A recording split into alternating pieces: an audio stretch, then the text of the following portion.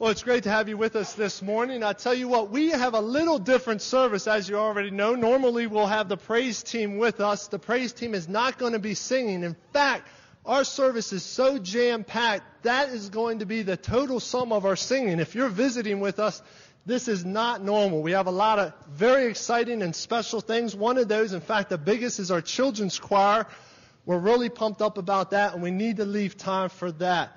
So as far as the singing, that's going to conclude that. Another really neat opportunity we have is we have John Fox here representing Fox Built, and we've asked him to come up and let us know what the Lord's been doing through his business and through his heart, and some opportunities that's going to equate for us as well.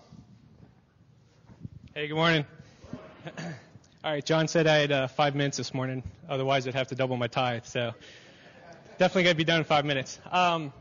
For those of you that don't know, our business has been given a pretty neat opportunity here to contribute to the community through this year's ABC 27 News Mid-State Home Makeover. For those of you that don't know what that is, if you ever see the Extreme Makeover on TV, that's what we're doing, only here in the Mid-State. And we have a week just like on TV, and it's pretty much just as extreme as you see on TV. Anyway, so I just wanted to share a couple quick things with you this morning. One, how we kind of got involved. Two, some of the neat opportunities that we feel we're going to get from doing this project, and then also how you might want to be involved yourselves. So anyway, first of all, the way we got involved was we were sitting in church one week, and our church mentioned how they were going to be doing a Homes for Humanity project, and they were buying all the material, they were providing all the labor through people in the church, and I was sitting there thinking, not so much, man, that'd be cool to help out with, but I was more thinking, man, that'd be neat if our business was able to do something like that, just totally be able to do a whole house like that for a project like that. And what you know, a week or two later, ABC 27 News gives us a call and says, hey, would you be interested in leading and being the project coordinator this year for the Mid-State Home Makeover? And for us, we were like, oh, yeah, definitely. And they said, well, take your time, think about it, talk about it, see if you can fit it in. And I said, I don't have to think about it. We've already been thinking about it. So it was kind of a neat progression there. Now, since we got involved, there's been a lot of neat things that have happened. One thing we appreciated was we get to help pick the recipient of the makeover. So we really appreciated that. And the person that was chosen happened to be someone that was local to Harrisburg. We were happy about that because, obviously we grew up in the Harrisburg area, and we liked the opportunity to kind of be connected in the community in that way. And a couple other neat things about the winner. First of all, she lost her husband in January from absolutely no signs, no warning, and basically one of their kids walks in and dad's laying dead on the dining room floor. That's the tragedy of the situation. And there were some neat things involved as far as how she's giving back to the community and involved with her school in different ways. But some neat things about her were she teaches at the middle school that I went to school at, and her kids go to that middle school. Her kids go to the high school where my mom works. So there's a lot of neat ties there, and we see some opportunities to possibly get into the schools, and we've even been given an informal invitation to come in and speak to the middle school kids at one of their award ceremonies. So we think God's going to give us some opportunity to go in and speak to the 1,000 or so kids about the Christian testimony of our business, and so we're just excited about all these different opportunities. As it turns out, the woman that was chosen is a born-again Christian. So we go in, and the day after we revealed on the news live that she was the recipient, the next day I go in to take some measurements, and she sits me down right away, and she says, hey, as thankful as we are about this makeover, I just want to let you know that I think it's so much bigger than your company, and I think it's so much bigger than us. And she just went on to tell me example after example of different people in her lives that she's tried to witness to before that have come back to her and say, man, there really is a God, isn't there? And they're not just saying it to be nice or cheesy or anything like that. They're being sincere. And she's talking about unsaved workers at school and unsaved people in her family. So we're just excited about the opportunities there. So how could you be involved if you want to? Well, there's a bunch of different areas. This takes place the first week of May. And we have 1 week to totally do this thing. So whether we have some areas of demolition that we're going to need a lot of help with, painting, even bringing breakfast out for the workers. If you want to be a hero, bring breakfast out at 7 or 8 in the morning, and the guys that were working all night long are going to cheer your name for sure. But anyway, and there's other areas to be involved in as well, cleaning and just miscellaneous tasks throughout the week. So if you're interested, see me. I'll give you one of these. Has information on the project and some times that we're going to need some help and things like that. If you don't see me, these are laying out on the track rack. It's about the only thing free out there, so grab it. But anyway, just thanks for the opportunity for sharing. Again, if you ever finished your basement, we can use you. If you never finished your basement, we can use you. So if your name's Scott Romberger, we can use you. If your name's John Shirey, well, we're probably good. So. Yeah, this will be the last time we see the Fox Built team up at our church. As the men come forward, I do have a few announcements for you. We're going to go through them rapidly, so please check the bulletin for details. First, this service, a quick mention on Fireproof. You're going to hear more about it at the end of the service. But this service next week, I feel like for 5 years I was a fifth grade teacher. I'm going to say all eyes on me. I want to see everyone's eyes. Because if you come at 10:30, we're already going to be here and we're going to be halfway through the Fireproof movie. This service starts at 9:15 next Sunday. Once again, this service is going to start at 9:15 next Sunday. It's the start of our Fireproof campaign. We're going to show a movie and then kick off our 8-week campaign. Other announcements. The Olympian Games is going to be May 2nd. Please check the bulletin for that. Teen Three Springs Retreat, May 1st through 3rd. Check the bulletin for Teens Involved practice times. They're always changing. Teens Involved is going to be in Altoona, April 25th. There's clothes in the library. If you have small children, there's clothes in the library that have been donated to Garden Chapel. You can check those out and put in an order for them. And then the final announcement I have before we pray is you'll notice an insert. There's a bowling outreach. Everyone has a colored sheet insert in your bulletin. Roy's got it high and waving from here to there in the back of the auditorium. That is for your information. It's May 8th. It's from 7 to 10.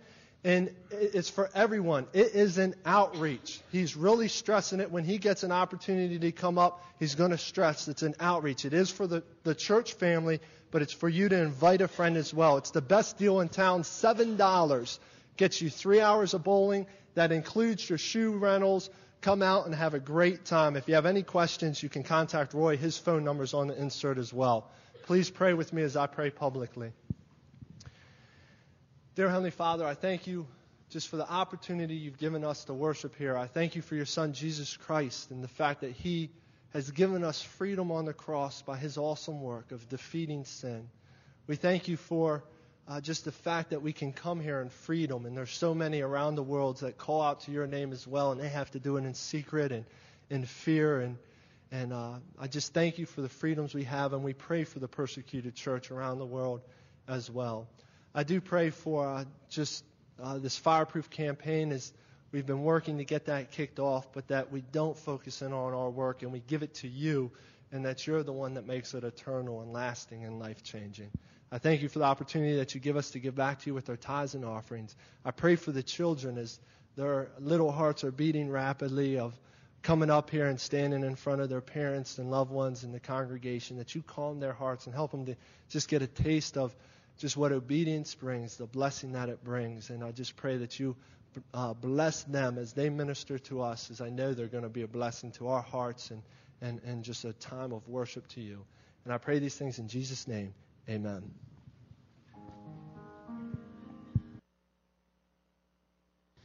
Good morning.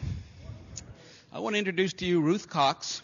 She is the founder, and she runs the orphanage over in Burkina Faso that I visited and did some work for in my last trip to Africa. And Ruth will be speaking tonight at 6 o'clock for the evening service, giving you a more detailed description of what goes on there. Thank you, Russ. Good morning. Yes, I do live and work in Burkina Faso, West Africa. Tonight we'll talk a little bit more even about where Burkina is, because most people don't know, and I didn't know before I went there.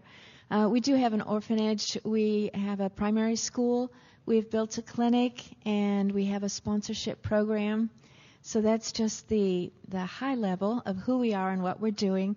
And I think I'll just leave it with, I have just a very short video clip with some pictures, just to give you a general idea of what we're doing.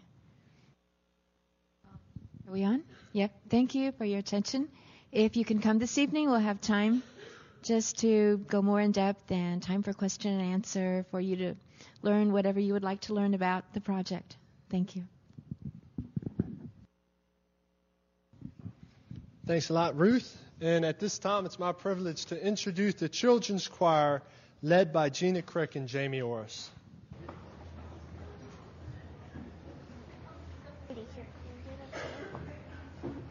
Come right there. Stand up here. Right here. Yours Take the time to wave at whoever's out there. Can you go over there? Special. Can you scoot down? Hey, AJ, scoot down.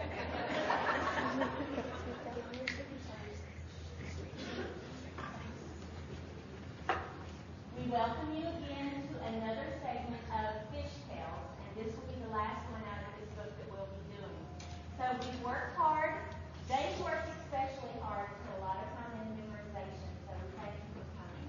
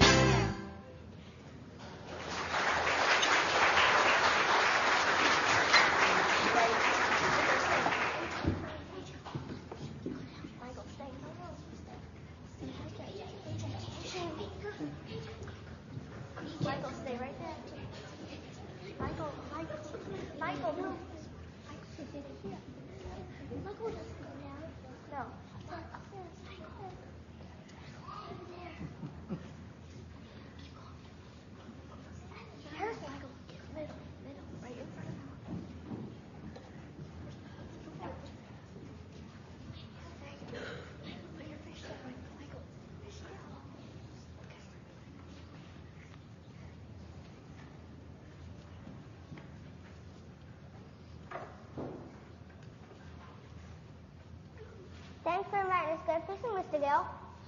Yeah, I wasn't for your Christian's fishing tournament.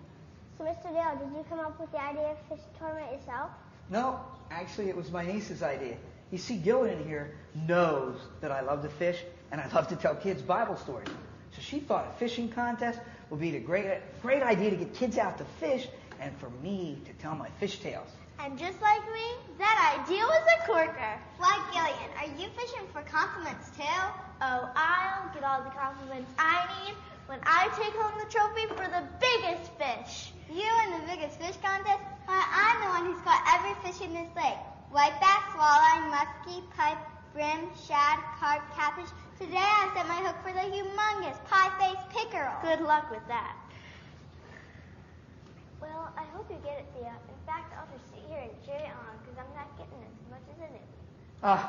Taylor, don't give up so easily. Remember, patience is the mark of a good fisherman. Okay, pass the wax, man. That's the spirit. So, Mr. Dale, do you have a fish tale about the biggest fish? No, but I have a story of the biggest miracle. You mean the one that starts on Good Friday? Uh-huh. But that's the day Jesus died, so why in the world would they call it Good Friday? We're not shaping fishermen like you, Thea, but I think some of us can tackle that question.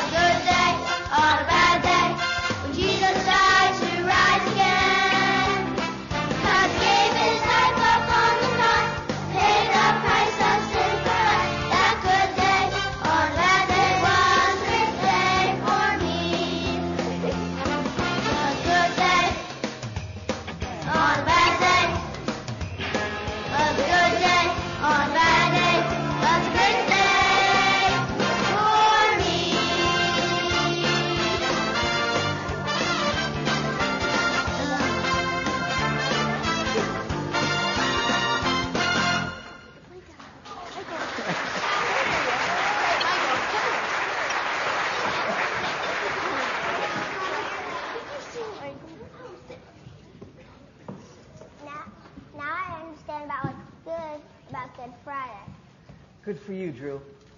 You see, kids, if Jesus hadn't died, we wouldn't have the wonderful news that we call the gospel.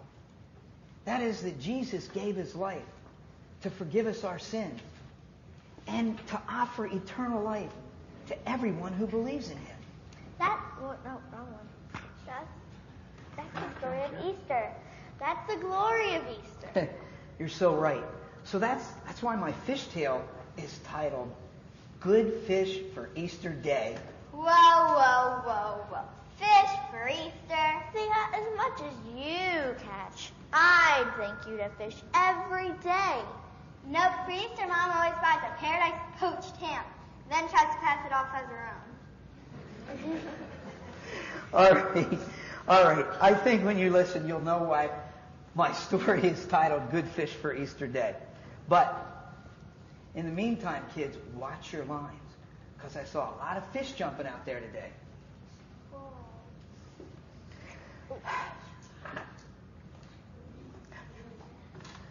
Okay, kids, here's the rest of the story.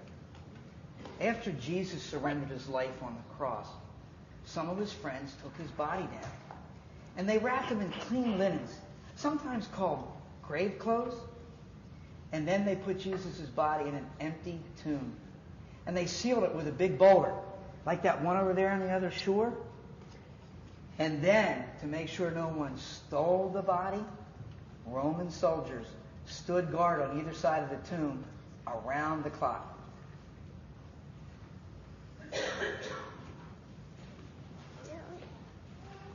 Have I lost my bait? No, the last one's still waxy.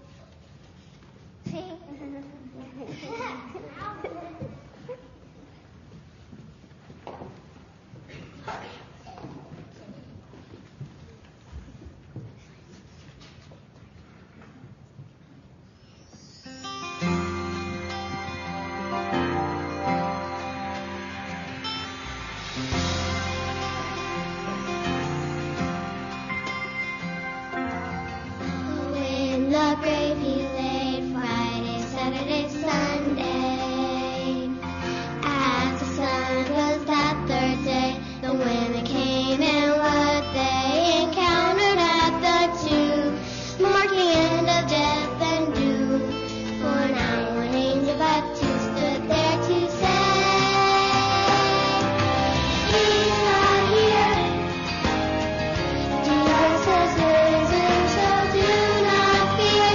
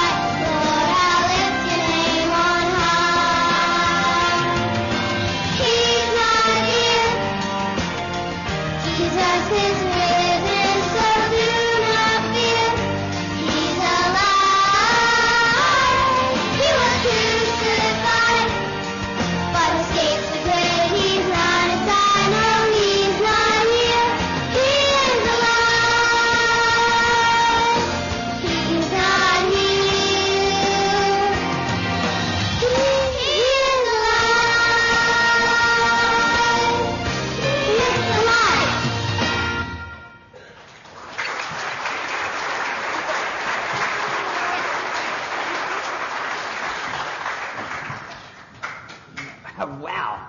As Thea would say, that's sweet. Okay, Mr. Gill, I caught the biggest miracle Jesus' resurrection, but did I miss the fish in that tail? No, because the fish tail isn't finished yet. There's no way you can improve an ending like that. Well, hurry up and get to the fishing story. Remember, Thea, patience is the mark of a good fisherman. So, Uncle G, why didn't all the disciples believe that Jesus was alive? Well, kids, when Jesus died, the disciples, they were scared. And they were confused. And when they heard that he had risen from the dead, it just seemed too good to be true. That's absolutely right, Taylor. And so later that day, the day we call Easter, Jesus appeared once again to his disciples. Once more as they were fishing? No, they were on their way to a town called Emmaus. To buy fish? No, but you're getting close. Because that night, Jesus appeared to his disciples once more. As they were eating fish. You got it now. Hey, all right. Thank you. No autographs, please. Seriously, Thea, this appearance was amazing. Just imagine the scene. The room was probably dark, with oil lamps casting mysterious shadows all over the place. And then, right before your eyes, poof!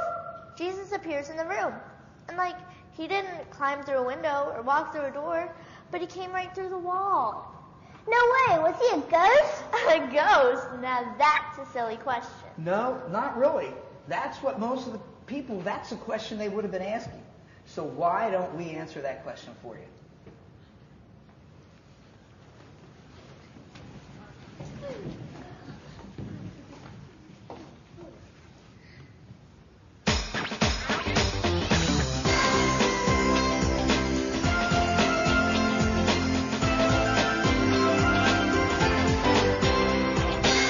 Have lips?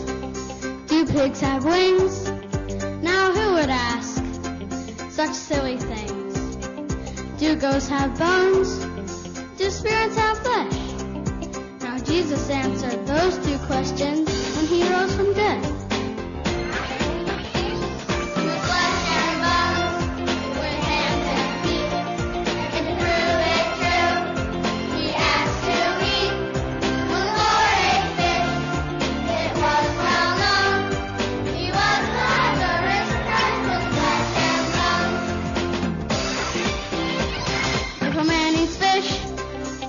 Can't be dead. So was fulfilled what the prophet said, that Christ would die and live again, the perfect Lamb. How great I am, the forgiver of our sin. With flesh and bones, with hands and feet, and to prove it true, he has to eat. When the Lord ate fish, it was well known.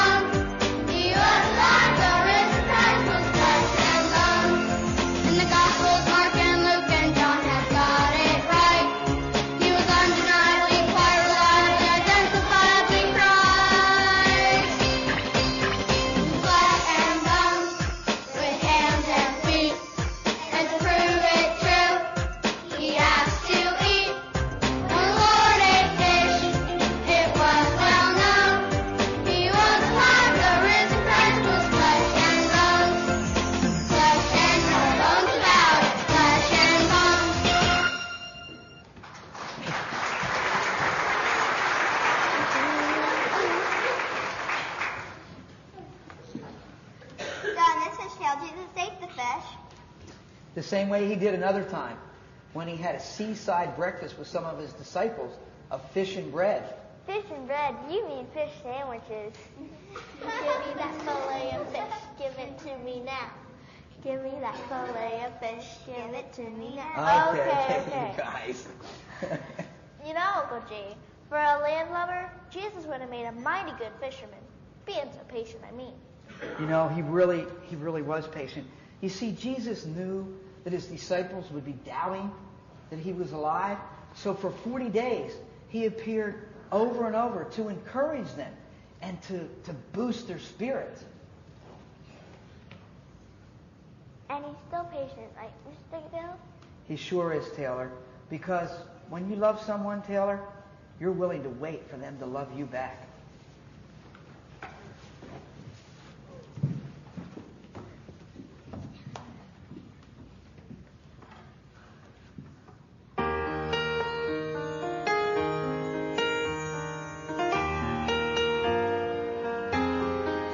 Come to the one who came down to earth for you.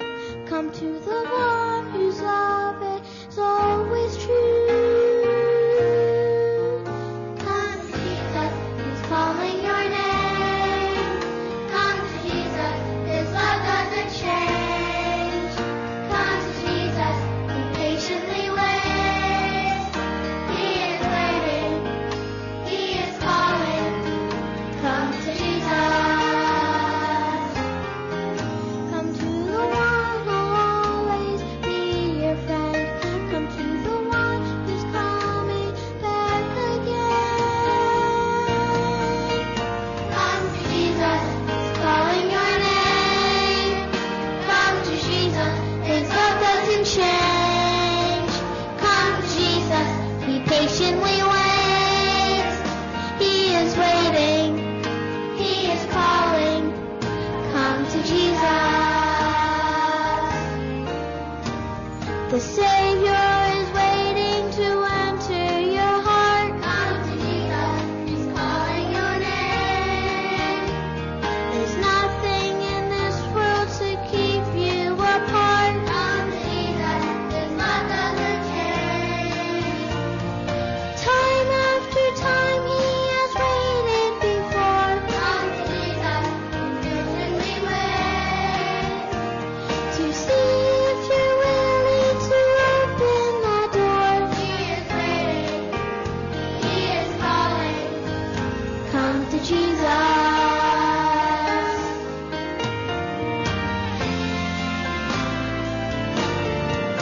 Come to the one who came down to earth for you. Come to the one whose love is always true. Come to Jesus, he's calling your name. Come to Jesus, his love doesn't change. Come to Jesus, he patiently waits. He is waiting, he is calling. Come to Jesus. Come to Jesus. Come to Jesus.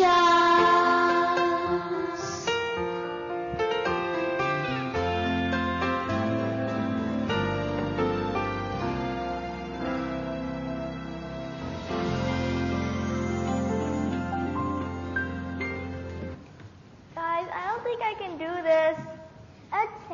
Oh, Taylor, it's not hard. You just have to ask Jesus to forgive your sins and be your Savior. That's what I just need to know for your singing. Way to go, Drew. All right. Praise That's the Lord. great, Drew, but I became a Christian 3 years ago. Then what can't you do? I don't think I can bring this fish in. You got a fish? No, I think I got the biggest fish. Hey, hey. I'll help you, Taylor. Which one's your stringer? The one that doesn't have any fish on it. Oh, not for long it doesn't. Okay, wait. Patience. Patience. Okay, now reel him in slowly. Here, let me dip him up with the dip net.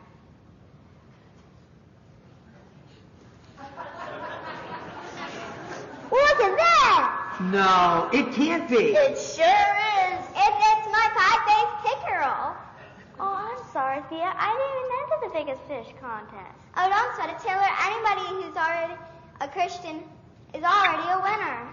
That's right, Taylor. Yeah. Well, that's the end of that contest. Well, like you said it yourself, Gillian, there's no way to improve on an ending like that, is there? Mm-hmm.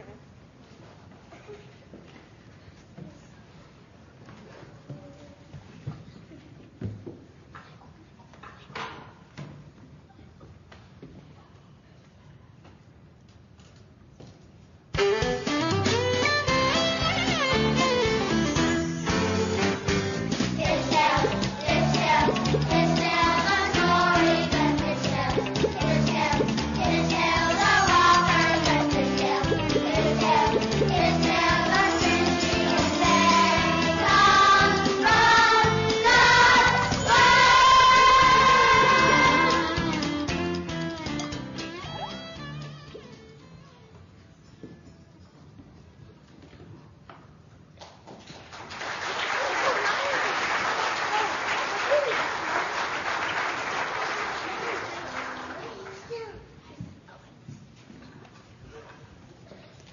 This April, we celebrate Easter. On Sunday the 12th, Easter is when we celebrate Jesus' death, burial, and resurrection. He was crucified at Calvary for the forgiveness of our sin. Christ gave us victory and eternal life through our salvation. Some people deny his blood. Peter denied him. The Pharisees denied him also. People who don't accept him will go to hell. I have accepted him into my heart. Have you?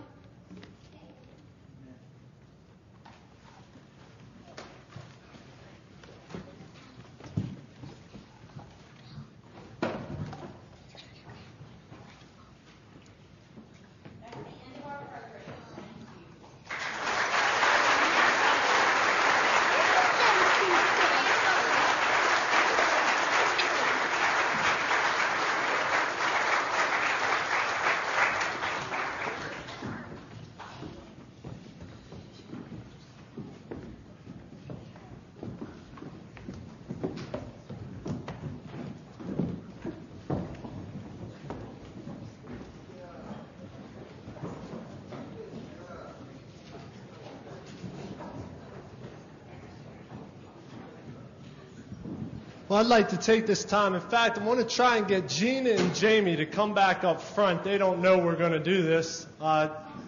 Jamie, if you can come up front, and Gina, if you could come up front. The amount of time that goes into something like this is just mind-boggling. The frustration that goes into something like this is mind-boggling as well. And what we wanted to do is as a church, we created up these 2 certificate of appreciations we want to give to Gina and Jamie, and if we could just give them an applause.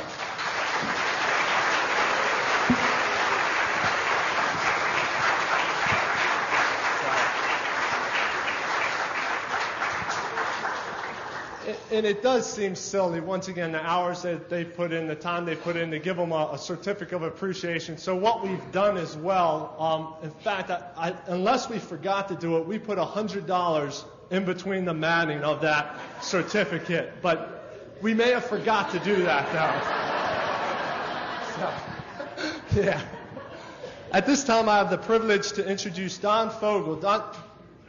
Thank you, Mike. Junior church is dismissed at this time as well. If there's any kids that are involved in junior church, you are dismissed. As Don makes his way on up here, and I'll move the music stand up for you as the podium. Paul, one of the things that's Pastor Paul Malfair's visions is the Gideons, just their work in getting Bibles out in places that people can read them. Read the Word, then have the Word penetrate the heart in a mighty way. So we've asked Don to come up, who represents the Gideons, to share a little bit from God's Word and also what the Lord's doing with the Gideons. So let's give him a big round of applause as well.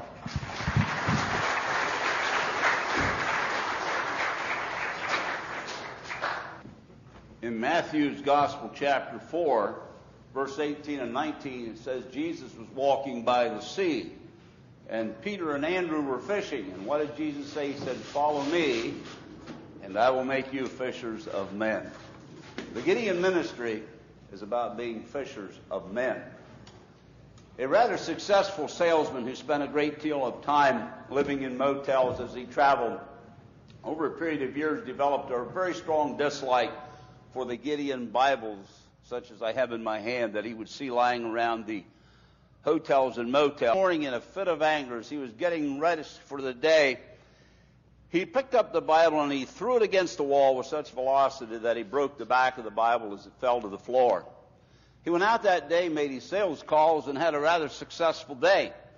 And when he came back at night, as he walked through the lobby, the manager stopped him and said, "Excuse me, I'm going to ask you to pack your things and leave the motel, because when we checked your room today, you had damaged the Bible that was in there, and we consider that a part of our property at the hotel." And so as he went back to his room, rather disappointed in that event, as he walked into the room, there lay a New Gideon Bible on the nightstand. And so he packed up his things, and as he was doing that, he thought, "I'm going to take that Bible with me." So he picked it up, took the Bible with him. A couple days later, he opened it. God convicted him of his need to be born again And as he read the plan of salvation, he bowed his head and his heart and came to know Christ as his Savior. And now you know the rest of the story, how the Gideon ministry places Bibles, and God uses them in very distinct ways at various times to bring people to a saving knowledge of Jesus Christ. In Isaiah, we read chapter 55, verses 6 through 11. Seek ye the Lord while he may be found. Call upon him while he is near. Let the wicked forsake his way, and the unrighteous man his thoughts. And let him return unto the Lord, and he will have mercy upon him, and to our God, for he will abundantly pardon. For my thoughts are not your thoughts, neither are your ways my ways, saith the Lord. For as the heavens are higher than the earth, so are my ways higher than your ways, and my thoughts than your thoughts. For as the rain cometh down and the snow from heaven, and returns not thither, but waters the earth, and maketh it bring forth in bud, that it may give seed to the sower, and bread to the eater, so shall my word be that goes forth out of my mouth. It shall not return unto me void, but it shall accomplish that which I please, and it shall prosper in the thing whereunto I sent it. Now, most of us understand that passage of Scripture. And I grew up on a dairy farm, and the last year that we farmed, my brother went out into the field with a corn planter, and any day now you'll see corn planters all over the farm community. And he took seed like that, and he placed it in the ground, and he planted it. And several months later, I walked back into that same field, and look what I found. The principle of sowing and reaping. He planted out one little seed in the ground, and it turned into a harvest of ears like that. The Gideon ministry is about planting the seed of the Word of God. Isaiah says, it will not return unto me void, but it shall accomplish the purpose for which I sent it. Just as that man who destroyed that Bible and then picked up the new Bible and took it home and read it with him, his life was changed and he came to know Christ because God said it will not return unto me void. A couple of years ago, I spoke at the Alliance Church over in Glen Rock, which is south of York, and I had two services there that morning, and as I was sharing in the first service, the young man that introduced me at the second service introduced me. He said, I have a confession to make. He said, I stole one of those Bibles when I was a 16-year-old teenager from a hotel where I worked in York. And he relayed how it happened. His brother had been in the military, and of course when men go to the military, they generally receive a New Testament for their service to take with them. And his brother came home on leave, and he unpacked his suitcase in the room they shared together, and he had this New Testament there. And he said, what that's? He said, that's a Bible they gave me. And he thought, I got to have what my brother has. I need a Bible. And he realized there were Bibles in the room at that hotel where he worked. And so he went to the room and he took one of those Bibles and he read it and he came to know Christ. And the Sunday I was there was his last Sunday at that church as an assistant pastor. He was going down near Baltimore to become a senior pastor to church because he stole the Gideon Bible, as he put it. And he came to know Christ. And I said when I stood up, I said, that is not a confession. That's a testimony, of what God does and how he works through the printed page of the Gideon ministry. Simone Baraku was raised as an atheist in the country of Albania. And Albania had suffered under severe dictatorship for 47 years. And after a period of time, the dictator died. And when he had died, the country started to become open to allowing people to leave and to travel.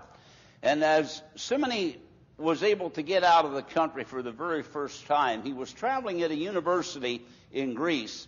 And as he was at that university campus, a man came by and gave him a little green book like this. It was a New Testament. Simone had never seen one or read one. And so he took this book home with him and he read it.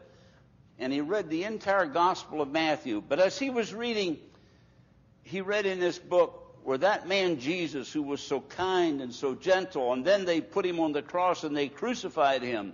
And he became so angry that someone would want to kill someone like this, who was such a kind and gentle person. But the Spirit of God compelled him to read on, although he was inclined to quit. And as he read, he suddenly realized that he was one of those sinners for whom Christ died. And he bowed his head and he confessed Christ as his Savior, and he came to know the Lord. And today he leads a growing, thriving church near Corse, Albania, leading men and women, boys and girls to Jesus Christ and ministering to the needs of refugees in that country because someone cared and gave $1.30 to buy that New Testament that the Gideons could distribute to that campus there in Germany or in Greece. Les Kawani was a man who spent 5 years in the Navy in World War II, had survived all of the battles, and came home intact. When he got home, he really didn't know what to do because he had no skills or had never learned a trade. And so he got a job, worked as a cook for a while, and then he worked in a lumber mill. And finally, he was able to get a job on the plains of South Dakota baling flax straw for the summer. So he went out there to bale straw, and his brother went out to work with him. They spent the summer together. At the end of the season, his brother returned home, and he had nowhere to go, so Les just stayed there. And he figured he would stay in one of those cabins there on the ranch where they worked for the winter. And he realized that it got cold and it got nasty there, and that he would need to make provisions for the winter. So he went around to the various cabins, and he was looking for supplies, blankets, etc., to stay warm. He had a little heater to keep warm. And he found an old Gideon Bible, and he took that with him back to his cabin. And as the blizzard roared outside that winter, and he was reading his Bible that he had found, he began to see verses that he'd been taught as a boy in Sunday school, and that he has read as a boy. And he writes, and he says, "Praise the Lord, today I am a born-again Christian because of that old Gideon Bible I found in that cabin on the plains of South Dakota." What a testimony to God's word not returning unto him void. Rogue was a young boy in the Philippines who, when he was in 10th grade in high school, was given a New Testament. But he was a tough kid, and he thought, I don't need that little book. And so he stuffed it in the bottom of his backpack and his school bag, and he took it home with him, and he left it there. And the next year when it was time to go back to school, he couldn't go to school because his family did not have the money to send him to school. And so as he was unpacking the things from his bag, he came across this little book. And he read in Matthew 6:33, it says, "But seek ye first the kingdom of God and his righteousness, and all these things shall be added unto you." And he thought, God, please help me. And he didn't know how to pray anything else other than that. Well, later that day, the neighbor who was a teacher at the school where Rogue went stopped by and asked why Rogue was not in school. And so the parents explained to the teacher that, well, we did not have the financial wherewithal to send him back to school. And the teacher said, Rogue is a good boy, and he needs to be in school, and I will make the arrangements for him to go back to school. And when Rogue heard that, he was elated because he realized God answers prayer. And so he began to read that little book, as he called it. And he came to know Christ. And it took him 3 years before he openly professed his faith in Jesus Christ. But finally he put all that aside and declared himself as a Christian. Today he leads a growing, thriving church in Amrock City in the Philippines because someone gave that 10th grader a New Testament. And the Word of God does not return unto him void. And he became born again. A lady by the name of Ruth from Allentown, Pennsylvania, sent in her testimony recently. In 1996, they had a contractor working on their home. He had taken the roof off and did not have it replaced, and severe rainstorms came along, and he did not have insurance, and that got pretty ugly. And meanwhile, another contractor who was working on the inside of the home made off with some of their money, and it took them forever to get the job finished. And in the midst of all this, their teenage son was giving them a great deal of difficulty, and Ruth was prone to periods of depression, and on one past occasion had attempted suicide. And this particular day, she thought, I can't handle this anymore.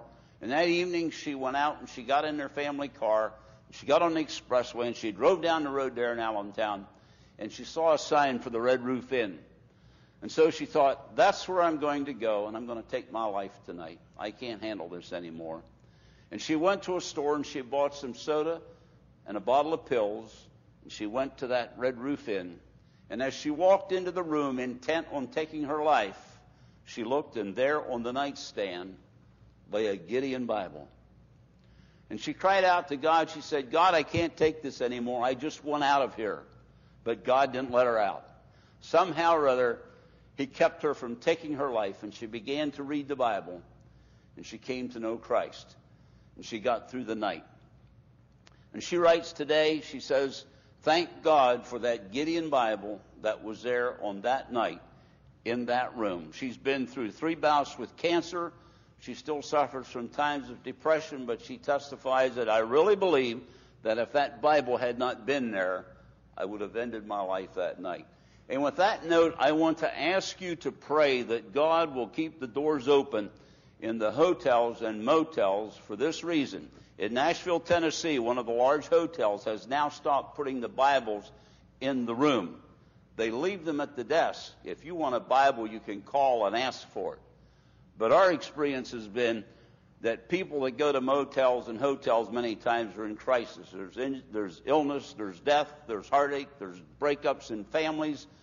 And that Bible being there at that moment, in the open, where it's accessible, is so important. And so we want you to pray that God will keep those opportunities open to us.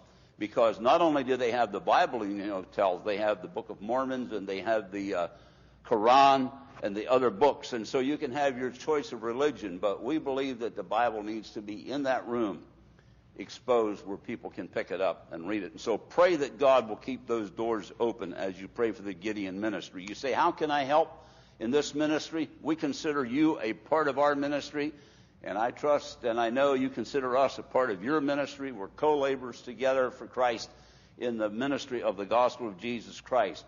4 billion people around the world do not know Christ. They're all going to a Christless eternity without Him. There is no other way. There is no other hope. And so we need to reach them. And our task is big. We distribute scriptures at the rate of over 120 per minute, 24 hours a day, 7 days a week. That's a lot of Bibles and a lot of work. And you can help by praying, first of all, for open doors and manpower to do the work. Secondly, you can pray by giving, or help by giving, if you will. There's a box in the foyer today. Every dollar that is placed in there will go to buy scriptures, either hotel Bibles at a cost of $5 or the New Testaments at a cost of about $1.30. And so every dollar that's given will go for that purpose. Also, in your bulletin, there is an insert, and we have the Memorial Card Program. And you have a rack in your church here. We have cards that are in tribute to, in memory of, in recognition. You can send a card to someone and send a contribution to the Gideons and purchase some Bibles in recognition of or in memory of. And what a lasting legacy to give someone that is important in life, is to leave Bibles in memory of or in honor of. And there's anniversary cards you can purchase through a little packet that's in there. We'll tell you how to do that. The new motto is send a card, send the word. And some of the cards, every card you purchase will buy one Bible and along with it. Some of them will buy 2, and it's explained in that little pamphlet that's in there. And so I trust that you will pray for us.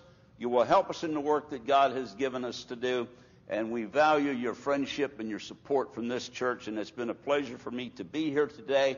And in closing, I want to pray that God will bless you as you move forward. I'm excited about the seminar you're going to do, that God will use that in your community to reach many hurting families and also to strengthen those of us who perhaps aren't hurting so bad but could just use a little help. So let's bow for prayer as I close. Father, I thank you for the privilege of being here today, of sharing with these saints in the things of the Lord, our ministry, as we work together to reach the world with the scriptures that you've placed in our hands. I pray, God, you will bless the task that is before Garden Chapel here. You will raise up the help they need. You will supply the resources they need. And most of all, we thank you for the hope that is ours in Jesus Christ, that you will finish the work that you have begun in us. In Jesus' name we pray. Amen. Thanks, Don. Really appreciate that ministry. You see the value of that just so very clearly. If you do choose to give to the Gideons, there is a box out in the foyer, as you mentioned. We do ask that if you write a check, that you write the check out to Garden Chapel. Now, every dollar that's placed into that box is going to go to the Gideons. We assure you of that. But it helps with our accounting purposes if we just cut one check from Garden Chapel to their ministry. If you have any questions about that, you can speak to me afterwards. I'm going to take the next 10 minutes, and I'm going to let you guys know more about what's happening over the next 8 weeks. It's already here. It starts next Sunday. In fact, what starts next Sunday? All right, that was pretty bad. All right, everyone stand up. Stand up. Everyone's going to stand up. With me on the count of 3, we're all going to say fireproof, all right? 1, 2, 3. Fireproof. Much better, all right? Stay standing. Or we're all going to put our hands in the air like this. All right, let's get them up. Everyone hands up. When you put them down, breathe out, and I want you to say fireproof. 1, 2, 3. Fireproof. That's real good. You can sit down now. Excellent. Next Sunday, fireproof, starting at 9:15. Why are we doing this? Why are we going to dedicate 8 weeks to showing a movie and then teaching on marriage? Why is this so important? What I want to do is I've asked Jeff to put up on the screen a movie. On Wednesday, we had it set up. I was going to show you a trailer, exciting things, stuff blowing up, trains coming by. Try and get you pumped up that way to say, hey, this is going to be cool. I can be comfortable inviting someone to this. I want to come to this. But then it hit me. I was going through it, and I had no intention of reading watching the behind the scenes. And I accidentally clicked on that, and I clicked on it, and we get the makers of this movie, their heart to it. And I watched, and I said, this is what I want to show you guys. It's the same length. It's 5 minutes. And I hope that this shows you, why are we doing this? Why are we making such a big deal? Why are we investing in this with Garden Chapel's money, with our time, with our resources, given 8 Sundays towards it? And I think this will explain it better than anything, the heart behind Fireproof.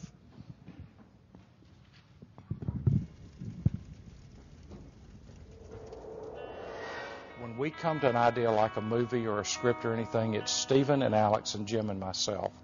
We have to all be in agreement. Facing the Giants had impacted so many people that we were wanting the Lord to lead the project. The Lord impressed on me to focus on marriage, which is not what I was inclined to do. We prayed about the content. We believe that marriage is under attack in America today.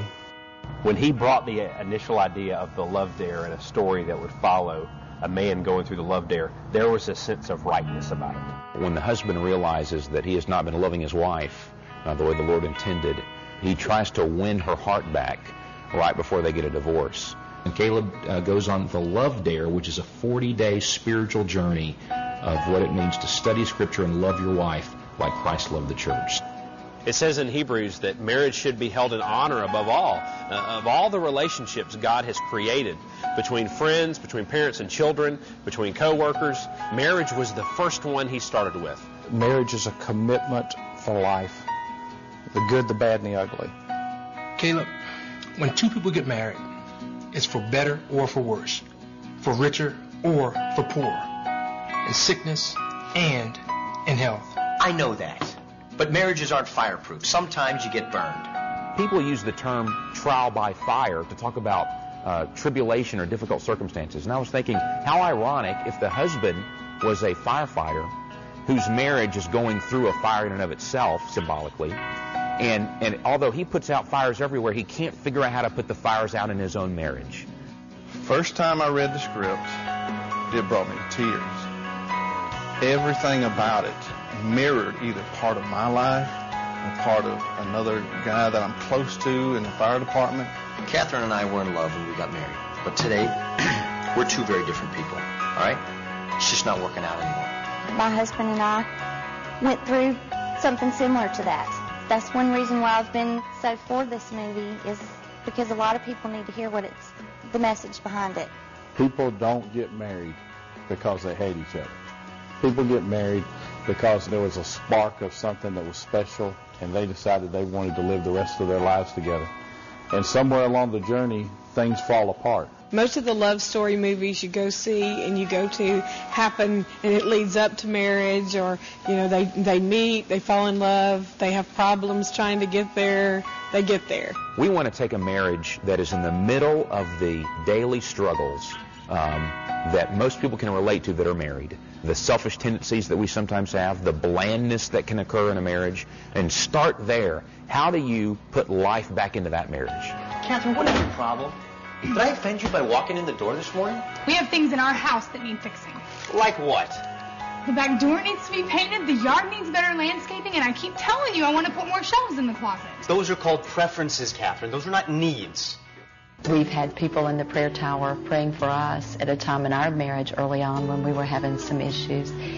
And it was just a wonderful recommitment to Christ that kept us together. Couples struggle with the same things all over the world. They don't know how to communicate. They don't know their roles. They don't know how to love one another unconditionally. At some point, they quit talking. They quit communicating. They quit sharing, this is how I feel.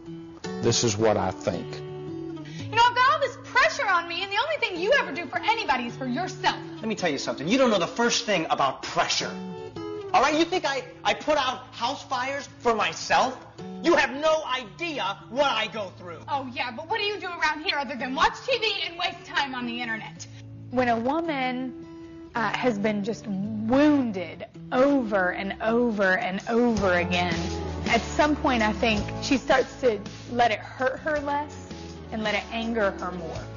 Men are notorious for pursuing their wife's heart, learning about her as they're courting her, and then once they have her, they then move on and become infatuated with other things. A husband is to represent Christ to his bride. He is supposed to lay down his life for her. The Caleb character in this movie is selfish. He starts the love dare. He could care less. The only time his heart changes is when he gives his heart to God. You know, if I had have had the love dare 15 years ago, probably I wouldn't have got divorced, you know, for the very same reason. I didn't have that material to work by. I didn't have that message in a book that I could go through 40 days and win the love back of my wife. Just like we don't deserve God's love for us, our spouse doesn't always deserve love, but you still love anyway. What we do in marriage impacts the next generation and how they view commitment, how they view love, how they have hope. We hope that through Fireproof that men will see an example of leadership in the home and leadership in their marriage, and for them to have in the back of their minds, I want to do what Caleb Holt did for my wife.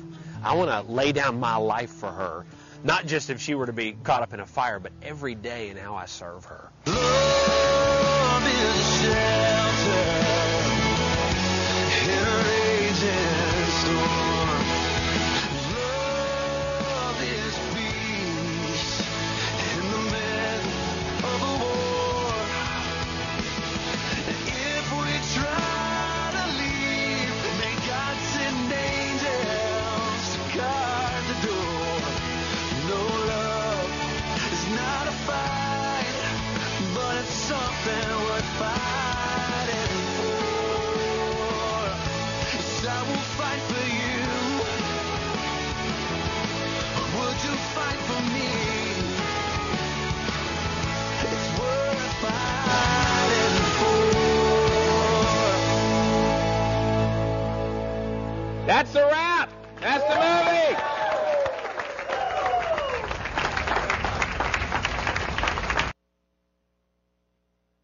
Going to be viewing next week. A couple points of clarity. This next 8 weeks, next Sunday is for everyone. It's for singles that are looking to be married. It's for, of course, married couples. It's for those that are widowed and you're older and you have no desire to be married. It's for you as well because you can't escape marriage. Marriage is all around us. Another major aspect of this campaign, the vision that has been laid on the leaders of this church, is to strengthen our small groups. I hope that the next 8 Sundays speak to your heart. But if you're like me, even in the sermons I preach in the Good News service, I can't remember a lot of what I said on Monday. So I'm going to guess that you guys can't remember a lot of what you heard on Monday either. The truth is, we want you to get engaged in a small group. Small groups have things that large groups cannot provide, such as intimacy, such as sharing, such as saying, you know what? Other people are going through the same thing I'm going through. I'm not the only one that's struggling here. When you leave, if you are not already in a small group, if you're already part of a small group, you don't need to sign up. If you are not in a small group, I hope you create a crisis for me on Tuesday. You fill all these small groups up, and I have to scatter to find extra leaders. We already have a leader. We already have a family that's willing to take a small group under their wing if these get filled up. I hope we fill that up. I hope we fill up this other group, and then I have to find others. If you're not in a small group and you want to benefit from this curriculum, you need to get involved so you can share, so you can process, so you can digest. They're offered at different nights throughout the week. Secondly, what's something else you can do? Obviously, we have these things to hand out. If you haven't been handing them out, do it. It is my goal that we're once again in a crisis Sunday morning where we have to start bringing in chairs and putting people out to park cars. That will not happen, I guarantee you, if your friends, your family, your coworkers don't know about it. They will not come if they don't know it happens. We're asking that you hand this out to your workers, to your coworkers, your family, your neighbors. Give it to them. It's not hard. It's as simple as this. John, here, will you take this? We're having this at our church. You know, we'd love to have you come. You going to come? Well, I won't be No, coming. you say yes.